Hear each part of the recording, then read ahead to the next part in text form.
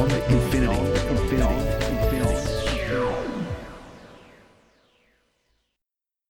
Welcome to Beyond Infinity, broadcasting to you from home, the studios in Mornington where we normally broadcast from. Radio Port Phillip have been closed for a couple of weeks now because of the coronavirus situation. So we are going to be doing some home podcasting, and we hope that you enjoy this. Don't forget there's over 700 podcasts on our website, beyondinfinity.com.au. There's a search menu which allows you to put in keywords that will hopefully allow you to find things of interest. We've talked about all sorts of stuff. There's some great interviews with scientists, with technologists, with manufacturers, with people in industry, academics. There's a great series of interviews with Professor David Karoly, who's now with the CSIRO. He's a climatologist, giving some pretty dire warnings about the need to take climate change seriously. So there's lots of stuff to listen to on our website, but I am going to try to be posting new material. We're going to hopefully be able to do some phone interviews before too long. We're just looking at some ways of doing that, the best ways to do that. So stand by, keep an eye on our website, beyondinfinity.com.au, and obviously don't forget we're also on Spotify, iTunes, Stitcher, and all the main podcasting platforms. So lots of different ways to listen to the show. Otherwise, the simplest thing to find it all in one unified place with program notes, resources, related links, all that sort of stuff that goes with it. You know, if there's a YouTube video that ties in with something we've talked about, you'll find that all with the podcast on our website, beyondinfinity.com.au. So I'd urge you to keep an eye on that. A great resource for people who are stuck at home and looking for some listening while they're doing some housework, or while they're maybe in the garden, or while they're just trying to relax and chill out. There's lots of stuff there. As I said, over 700 podcasts to listen to. Now, I'm just going to say a few words really about coronavirus. I don't want to go into it too much. I think it's pretty well canvassed, and people in some ways are sort of overdosing on the news at the moment. It's sort of always there, and I actually think a really good thing is to just switch off to it for a while. You know, give yourself a day perhaps without looking at it. Look at other stuff. Look at stuff that's completely unrelated, that interests you. Read a good book. Watch a good movie. Find something on YouTube unrelated to coronavirus. There's plenty of stuff there. You know, it doesn't hurt to not think about it. But I'm going to say a few words, and really they're actually in the form of a couple of quotes that I thought would be interesting to listeners. And they were actually forwarded to me through social media, and like many people around the world, like millions of people, billions probably, social media is allowing us to share a lot of information, probably more than we've ever done so in the past, whether it's through WhatsApp, whether it's teleconferencing, and you know, where you can see multiple people, Zoom and the like. People are in pretty close contact through the internet and through the phones, through technology. This is because of the need for social distancing. The safest way to have a good chat with someone, catch up, hear all their news, is through teleconferencing. And a lot of people are doing that. And so a few really good things, I think, have made it out into circulation. And the first one I thought I'd read out is a letter to people in the UK from Italy. It's written by an author who is holed up in lockdown in Rome.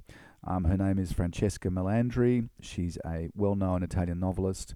It's called From Your Future, and it's explaining the range of emotions that people are likely to experience right now and in the coming weeks as they deal with the coronavirus going through their countries with terrible toll and with huge upheaval attached to it. So here we go. I'll read this out. And then I've got another quote which I thought was really great as well, another one that I'd come across. The first is From Your Future by Francesca Melandri. I'm writing to you from Italy, which means I'm writing from your future. We are now where you will be in a few days. The epidemic's charts show us all entwined in a parallel dance. We are but a few steps ahead of you in the path of time, just like Wuhan was a few weeks ahead of us. We watch as you behave, just as we did. You hold the same arguments we did until a short time ago, between those who still say it's only a flu, why all the fuss, and those who already understood. As we watched you from here, from your future, we know that many of you, as you were told to lock yourselves up into your homes, quoted Orwell, some even Hobbes. But soon you'll be too busy for that. First of all, you'll eat. Not just because it will be one of the few last things that you can still do. You'll find dozens of social networking groups with tutorials on how to spend your free time in fruitful ways. You will join them all, then ignore them completely after a few days. You'll pull apocalyptic literature out of your bookshelves, but will soon find that you don't really feel like reading any of it. You'll eat again. You will not sleep well. You will ask yourselves what is happening to democracy. You'll have an unstoppable online social life on Messenger, WhatsApp, Skype, Zoom. You will miss your adult children like you never have before. The realization that you have no idea when you will ever see them again will hit you like a punch in the chest. Old resentments and falling outs will seem irrelevant. You will call people you had sworn never to talk to ever again, so as to ask them, how are you doing? Many women will be beaten in their homes. You will wonder what is happening to all those who can't stay home because they don't have one. You will feel vulnerable when going out shopping in the deserted streets, especially if you are a woman. You will ask yourselves if this is how societies collapse. Does it really happen so fast? You'll block out these thoughts, and when you get back home, you'll eat again. You'll put on weight. You'll look for online fitness training. You'll laugh. You'll laugh a lot. You'll flaunt a gallows humour you never had before. Even people who've always taken everything dead seriously will contemplate the absurdity of life, of the universe, and of it all. You'll make appointments in the supermarket queues with your friends and lovers so as to briefly see them in person, all the while abiding by the social distancing rules. You'll count all the things you did not need. The true nature of the people around you will be revealed with total clarity. You will have confirmations and surprises. Literati who had been omnipresent in the news will disappear, their opinions suddenly irrelevant. Some will take refuge in rationalizations which will be so totally lacking in empathy that people will stop listening to them. People whom you had overlooked instead will turn out to be reassuring, generous, reliable, pragmatic, and clairvoyant. Those who invite you to see all this mess as an opportunity for planetary renewal will help you to put things in a larger perspective. You will also find them terribly annoying. Nice, the planet is breathing better because of the halved carbon dioxide emissions. But how will you pay your bills next month? You will not understand if witnessing the birth of a new world is more a grandiose or a miserable affair. You will play music from your windows and lawns. When you saw us singing opera from our balconies, you thought, those Italians. But we know you will sing uplifting songs to each other too. And when you blast I Will Survive from your windows, we'll watch you and nod, just like the people of Wuhan, who sung from their windows in February, nodded while watching us. Many of you will fall asleep vowing that the very first thing you'll do as soon as lockdown is over is file for divorce. Many children will be conceived. Your children will be schooled online. There'll be horrible nuisances. They'll give you joy. Elderly people will disobey you like rowdy teenagers. You'll have to fight with them in order to forbid them from going out, to get infected and die. You will try not to think about the lonely deaths inside the ICU.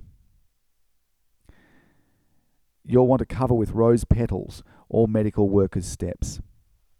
You'll be told that society is united in a communal effort, that you're all in the same boat. It will be true. This experience will change for good how you perceive yourself as an individual part of a larger whole. Class, however, will make all the difference. Being locked up in a house with a pretty garden or in an overcrowded housing project will not be the same. Nor is being able to keep on working from home or seeing your job disappear. That boat in which you'll be sailing in order to defeat the epidemic will not look the same to everyone, nor is it actually the same for everyone. It never was.